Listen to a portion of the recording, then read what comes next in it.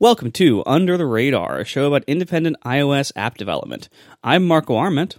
And I'm David Smith. Under the Radar is never longer than 30 minutes, so let's get started. What a 2 weeks we have had. Yes. A whole lot has happened in the last 2 weeks, for sure.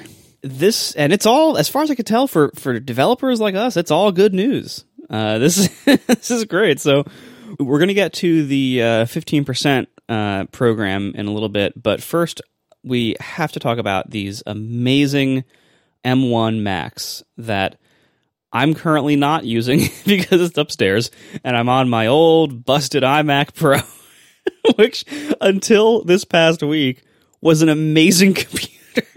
and I think my iMac Pro was my favorite computer I've ever had until this one. Me too. It's like this amazing computer. I always said the same thing. My iMac Pro is my favorite computer I ever had. By far, like the best thing in the lineup for my needs that has ever been in the lineup, and it's just this amazing thing. And then I got my new MacBook Air with the M1 chip, and wow, is it amazing? So I have the Air, and do you have the Pro or the Mini or what? I have the Pro. I got a 13-inch MacBook Pro.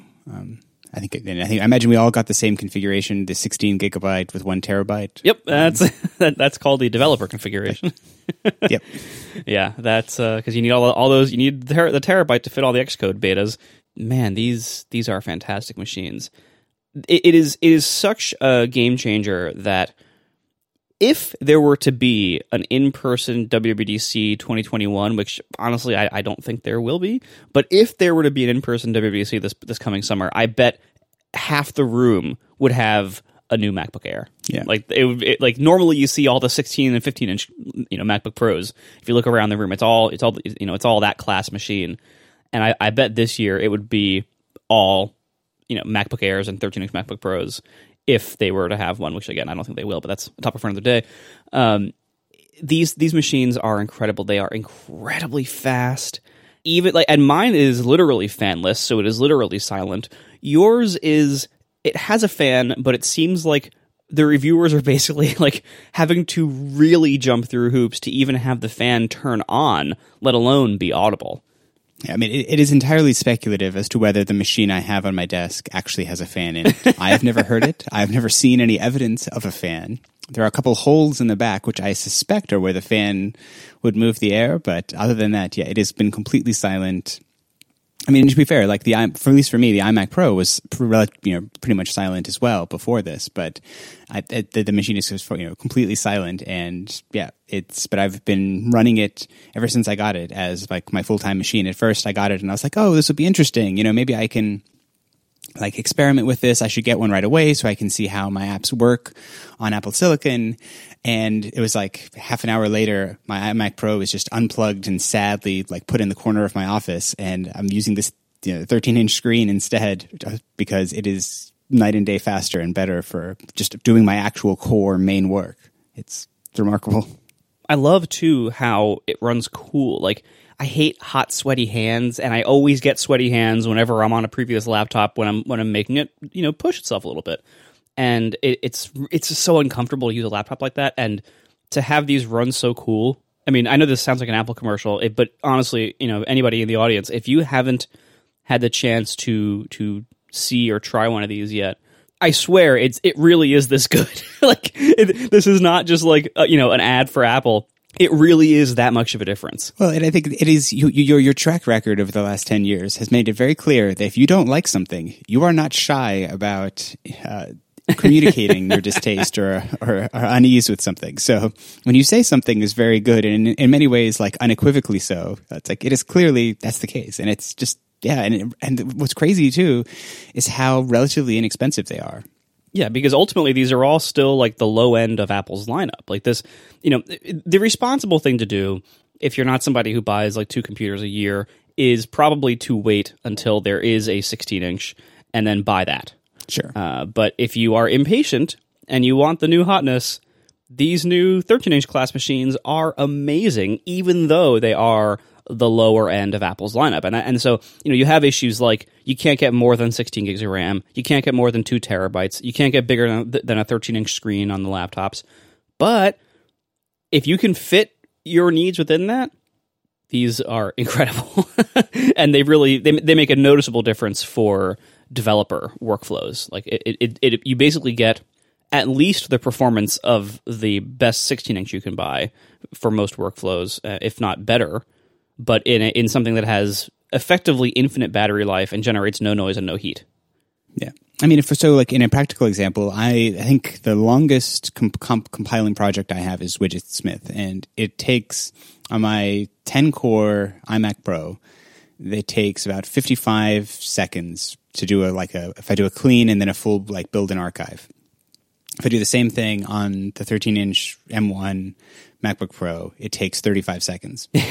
So which is significant, and obviously, like those are not the operations where that difference is really going to impact your day on a And when I'm actually sitting and working, what is different though is that when I hit build and run, it is essentially instantaneous for it, the newly built app to appear in the simulator, which is something that was just remarkable, and how.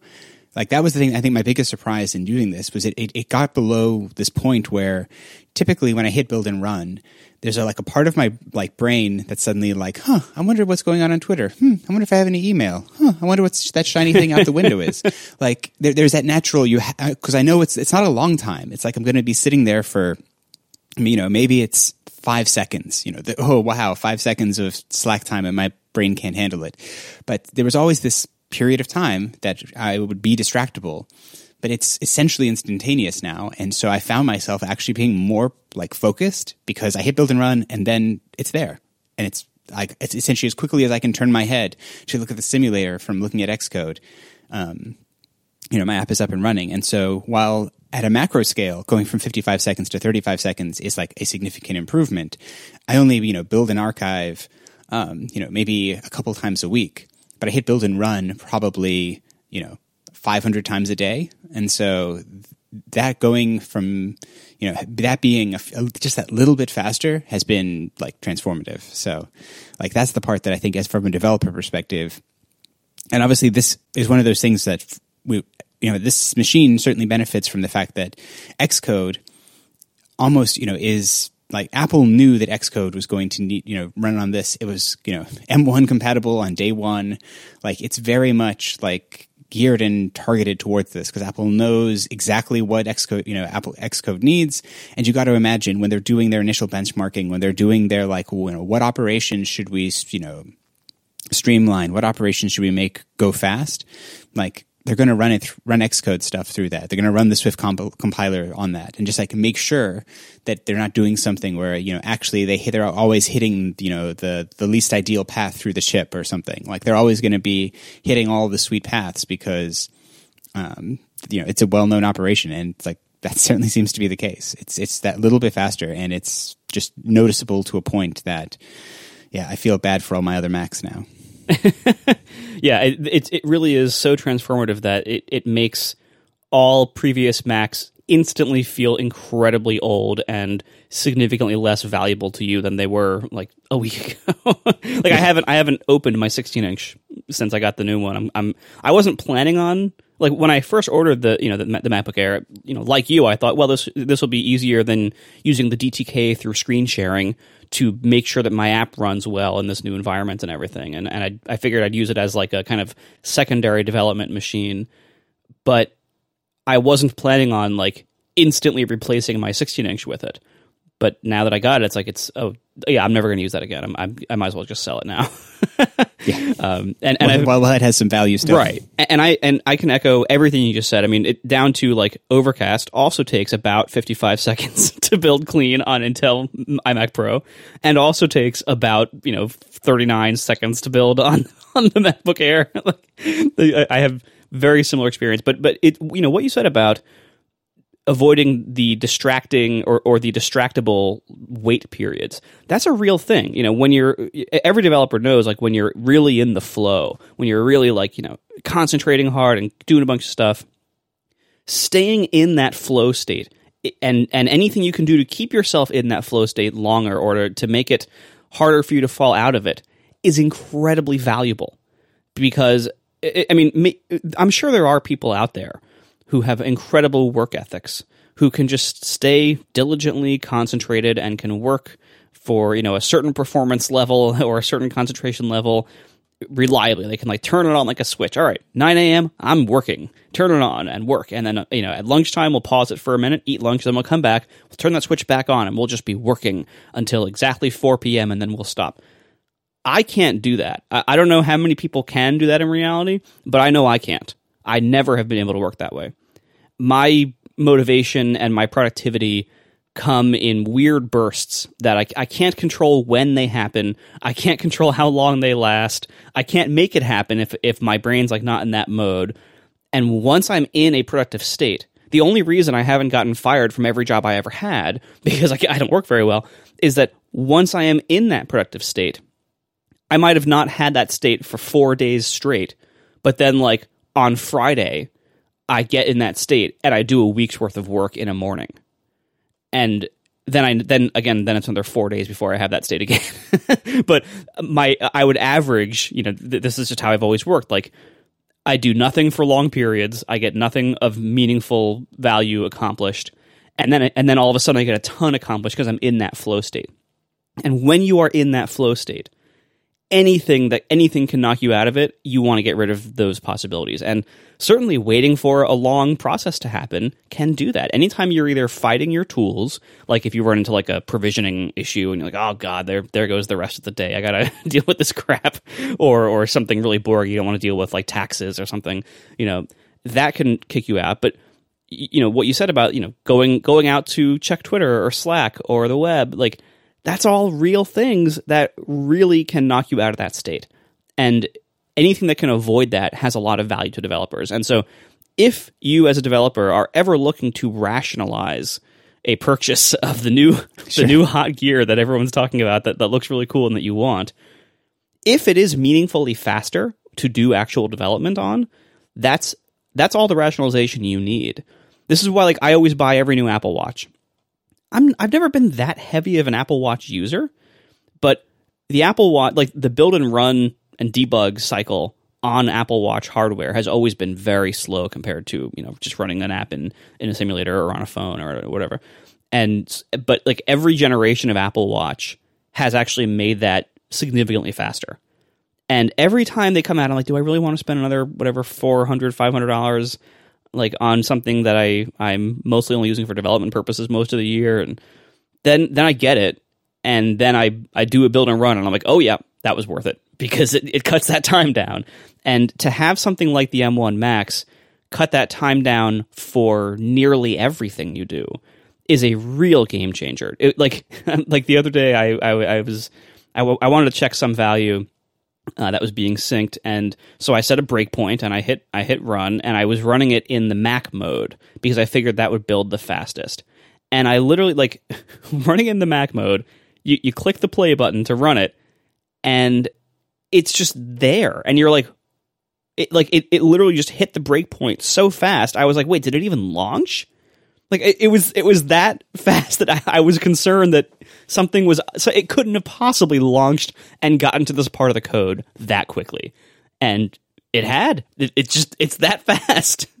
Yeah, I think the only thing that I'm in any way a little sad about is the sort of display story around these right now, at least for my particular situation, because like I have a 13-inch MacBook Pro, which is fine. Like, it's not like it's a tiny screen, but it's certainly not large enough that I want to use it myself. And like right now I'm doing this thing where I have a 12.9 iPad Pro with Luna display sort of propped up actually on the box that the MacBook Pro came in next to me when I'm working.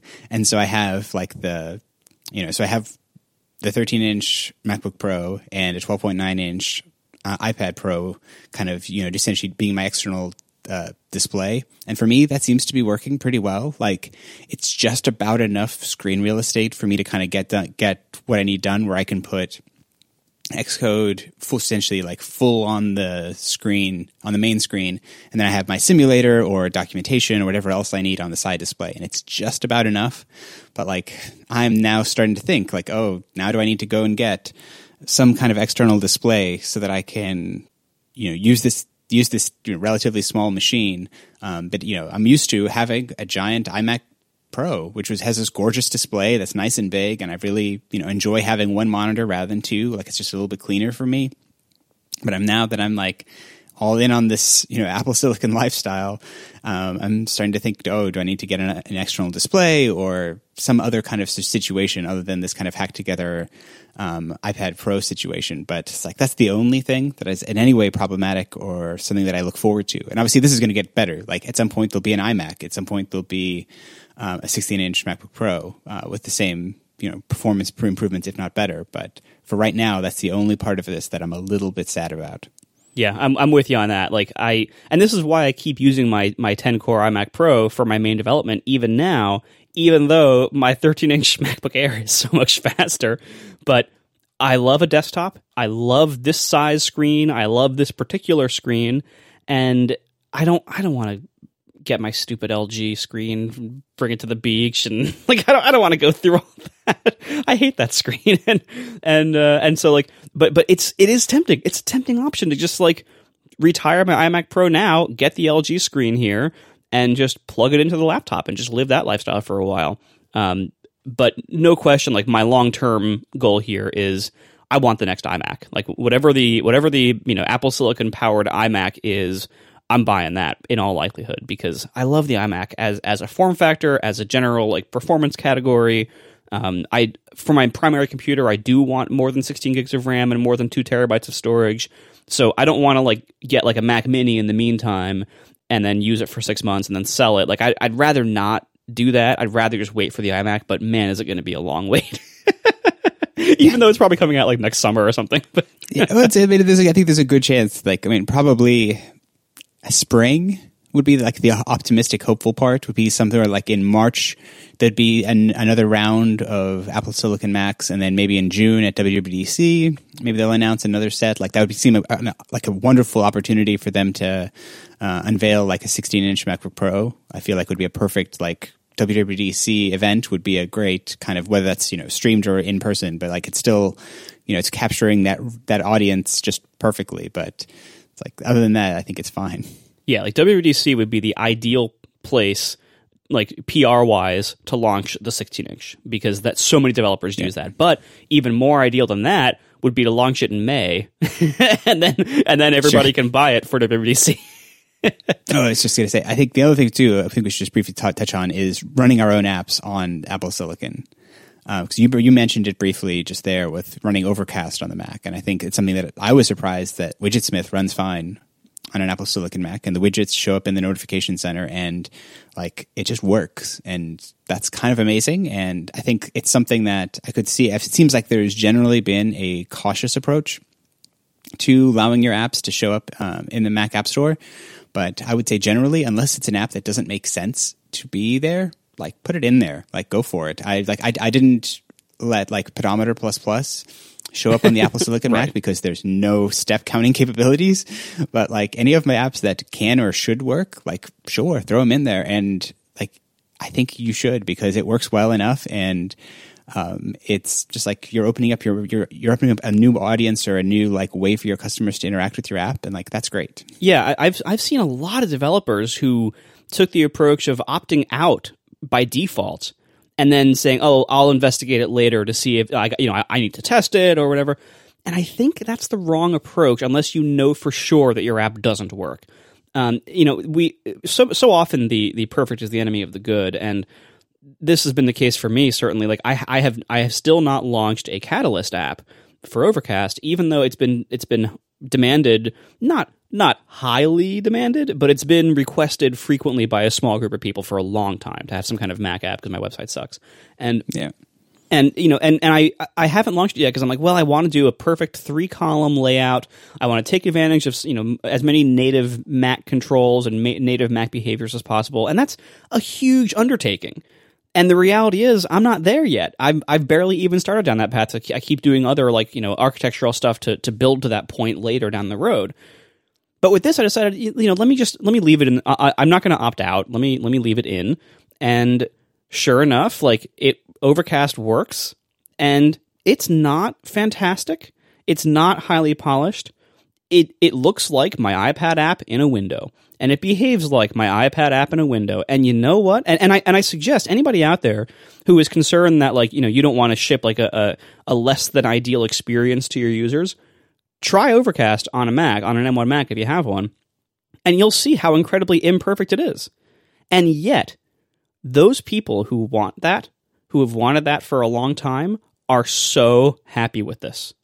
And so I think it's useful to kind of think about, like, okay, in this case, everyone knows that running iPhone and iPad apps on a Mac is inherently a kind of imperfect, compromised experience. It's a little bit weird. Things don't quite, work or look the way you expect sometimes. But having it there for those customers who want it is way better than not having anything at all.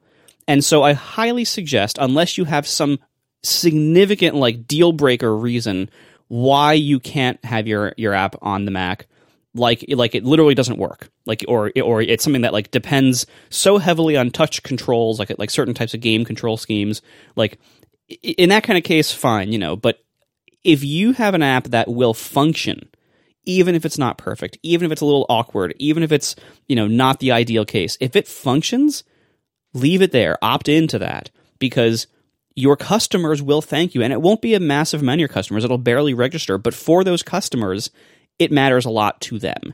And it's like no sweat off your back. So just opt in, let people use your apps. And if you want to make it better down the road, fine.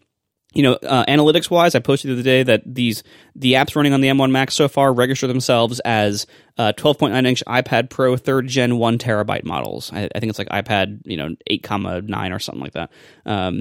So you can see how many people, that's a very rare iPad model, so you can see how many people are using it.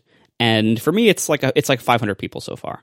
Sure. Because you can tell, because no one else uses that iPad. So before these, I had like 40 of those iPads in my stats, and now I have like 540. It's something like that. So it's very clear. And you can see then, like, is it worth justifying, putting more effort into this? Maybe, maybe not. If it isn't, those are 500 very happy people at least, and it's like no sweat off your back. Yep, it's the cheapest way you ever got 500 people to really love your app. Exactly. Like, you didn't do anything. You just didn't. You literally. It wasn't even that you checked a checkbox. You just didn't uncheck a checkbox. Yes. It's like by doing nothing, you made 500 people very happy. And how often do you get to do that? Exactly. We are brought to you this week by Pingdom from SolarWinds. Today's internet users expect a fast web experience. No matter how good your content or how effective your marketing is, they'll most likely bounce if your website's loading too slowly. Pingdom offers real user monitoring, so you can discover how website performance issues affect your visitors' experiences, and you can take action before your business is impacted if you're having some kind of slowdown or performance issue. How your visitors experience your website differs depending on the browser, device, and platform they use, so you want to identify how visitors are experiencing your website, and then you can make informed optimizations and deliver a great performance to those who matter most. Real user monitoring from Pingdom lets you do all of this, and it's an event-based solution, so it's built for scalability, meaning you can monitor millions of page views without compromising the fidelity of your historical data or breaking the bank in the process. You can get live visitor insights today with real user monitoring from Pingdom. Go to pingdom.com/relayfm right now for a 14-day free trial with no credit card required. Then when you sign up, use the code RADAR at checkout to get an awesome 30% off your first invoice. That's pingdom.com/relayfm, code RADAR at checkout for 30% off your first invoice. Thanks to Pingdom from SolarWinds for their support of this show and all of Relay FM. So, most developers out there, got a raise this past week that will go into effect in a couple of months. Yeah. I mean, it's kind of amazing. So we're talking about the small business program that Apple just announced, which is at its core is basically for the vast majority of developers on Apple platforms, specifically those who make less than $1 million in revenue. Apple is cutting their commission from 30% to 15%, which essentially, as best we can tell, seems like for like 98% of Apple developers just got, I think works out to be a 23% raise because of the way that the math works, that we're going from getting 70% to getting 85% is actually more than a 15% increase in your revenue. And it's one of those things where, like, I feel like there are many cynical takes you can take to this, that this is a PR move that Apple is taking to try and stave off some antitrust action that they're worried that might happen to them. there's some weird mechanics about the way that this is actually implemented where because it isn't a marginal kind of increase, there's this weird thing if you happen to be making right around $1 million that you could be worse off as a result of this program or whatever. But at its core, when I hear this, though, it's easy to have those cynical takes. But the reality is 98% of Apple developers just got a raise. And it's like, it takes a lot of cynicism to not be happy about that. And the fact that maybe it's coming not necessarily just because Apple wants to, be kind to those developers. They're doing it for another reason. They're trying to preserve that the revenue they get from those other 2% of developers. But I'm just happy about this. I think it's just overall, the mechanics are a little weird, but the end result is that there's going to be a group of developers who are able to now just make it it's more likely that they're going to be able to make it in the App Store. And I remember back to my early days where it's my goal was to go full-time as an independent developer. That was my goal. That was what I was trying to do. And I had an amount of money I needed to make each day in the App Store. That once I hit that point, I kind of said to myself, I've made it. I can now do this. I can stop taking on consulting work. I can put that all to the side and I can focus on my App Store. And that number, was based on a 30% cut from Apple. And now that number would have been smaller. That number would have been 20% smaller. And it's kind of cool to think that I probably would have been able to go fully independent months, if not years earlier, under this new program.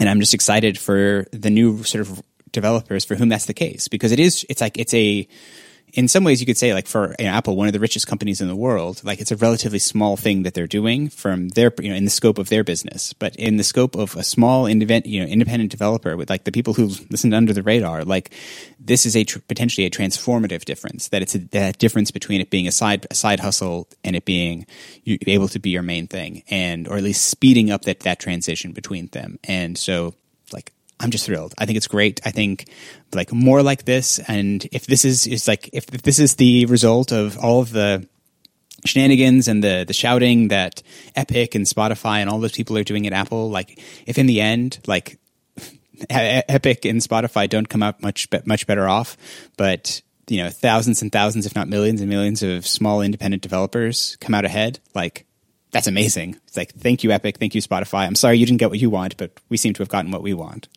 I mean, that's how I see it too. You're right. There are lots of cynical takes on this. Apple did probably do this for multiple reasons, and they weren't all out of the goodness of their heart. I'm sure much of the pressure and much of the reason they did this was because of all this antitrust pressure, and it's definitely a PR move at a lot of levels, because it's good PR to say, oh, look at what we're doing to help small businesses, while it's, very little skin off Apple's back because of the percentage of the money is, they make most of their money from the people who are not being affected by this rate cut. So Apple's not losing much money to do this. So yeah, there are a lot of cynical reasons, but in the fight between the giants, between Apple and people like Epic and Spotify and the governments around the world, these giants are fighting in a way that just benefited all of us quite a lot. And so that's fantastic. And, yes, there are cynical reasons why they did this. Yes, it is partly self-serving why they did this. Fine. That's, we understand that. We can accept that, because nothing got worse for anybody, and things just got a lot better for a lot of people. So, yes, it is PR. Yes, it is largely self-serving, but it also served us, and that's fantastic. Yeah, and that's I think that's the best take I think you can have on this. It's it's easy to get for one it to be controversial, for one it you can focus on the part that isn't it's imperfect, and it's clearly structured in such a way that it is. It's sort of the biggest benefit PR-wise for the relatively smallest amount of outlay by Apple. But whatever, I don't care. So many developers just got a big raise in a year that for many of us has been really complicated. Great, go for it. This is amazing. And it's I would just be happy for us as a community and look forward to the stories of the people who are able to make things or to make it as an independent developer as a result of this. I look forward to those stories that I'm sure will happen and come to us next year. And they'll happen sooner and in more numbers now. Yeah, exactly. Thanks for listening, everybody, and we'll talk to you in 2 weeks. Bye.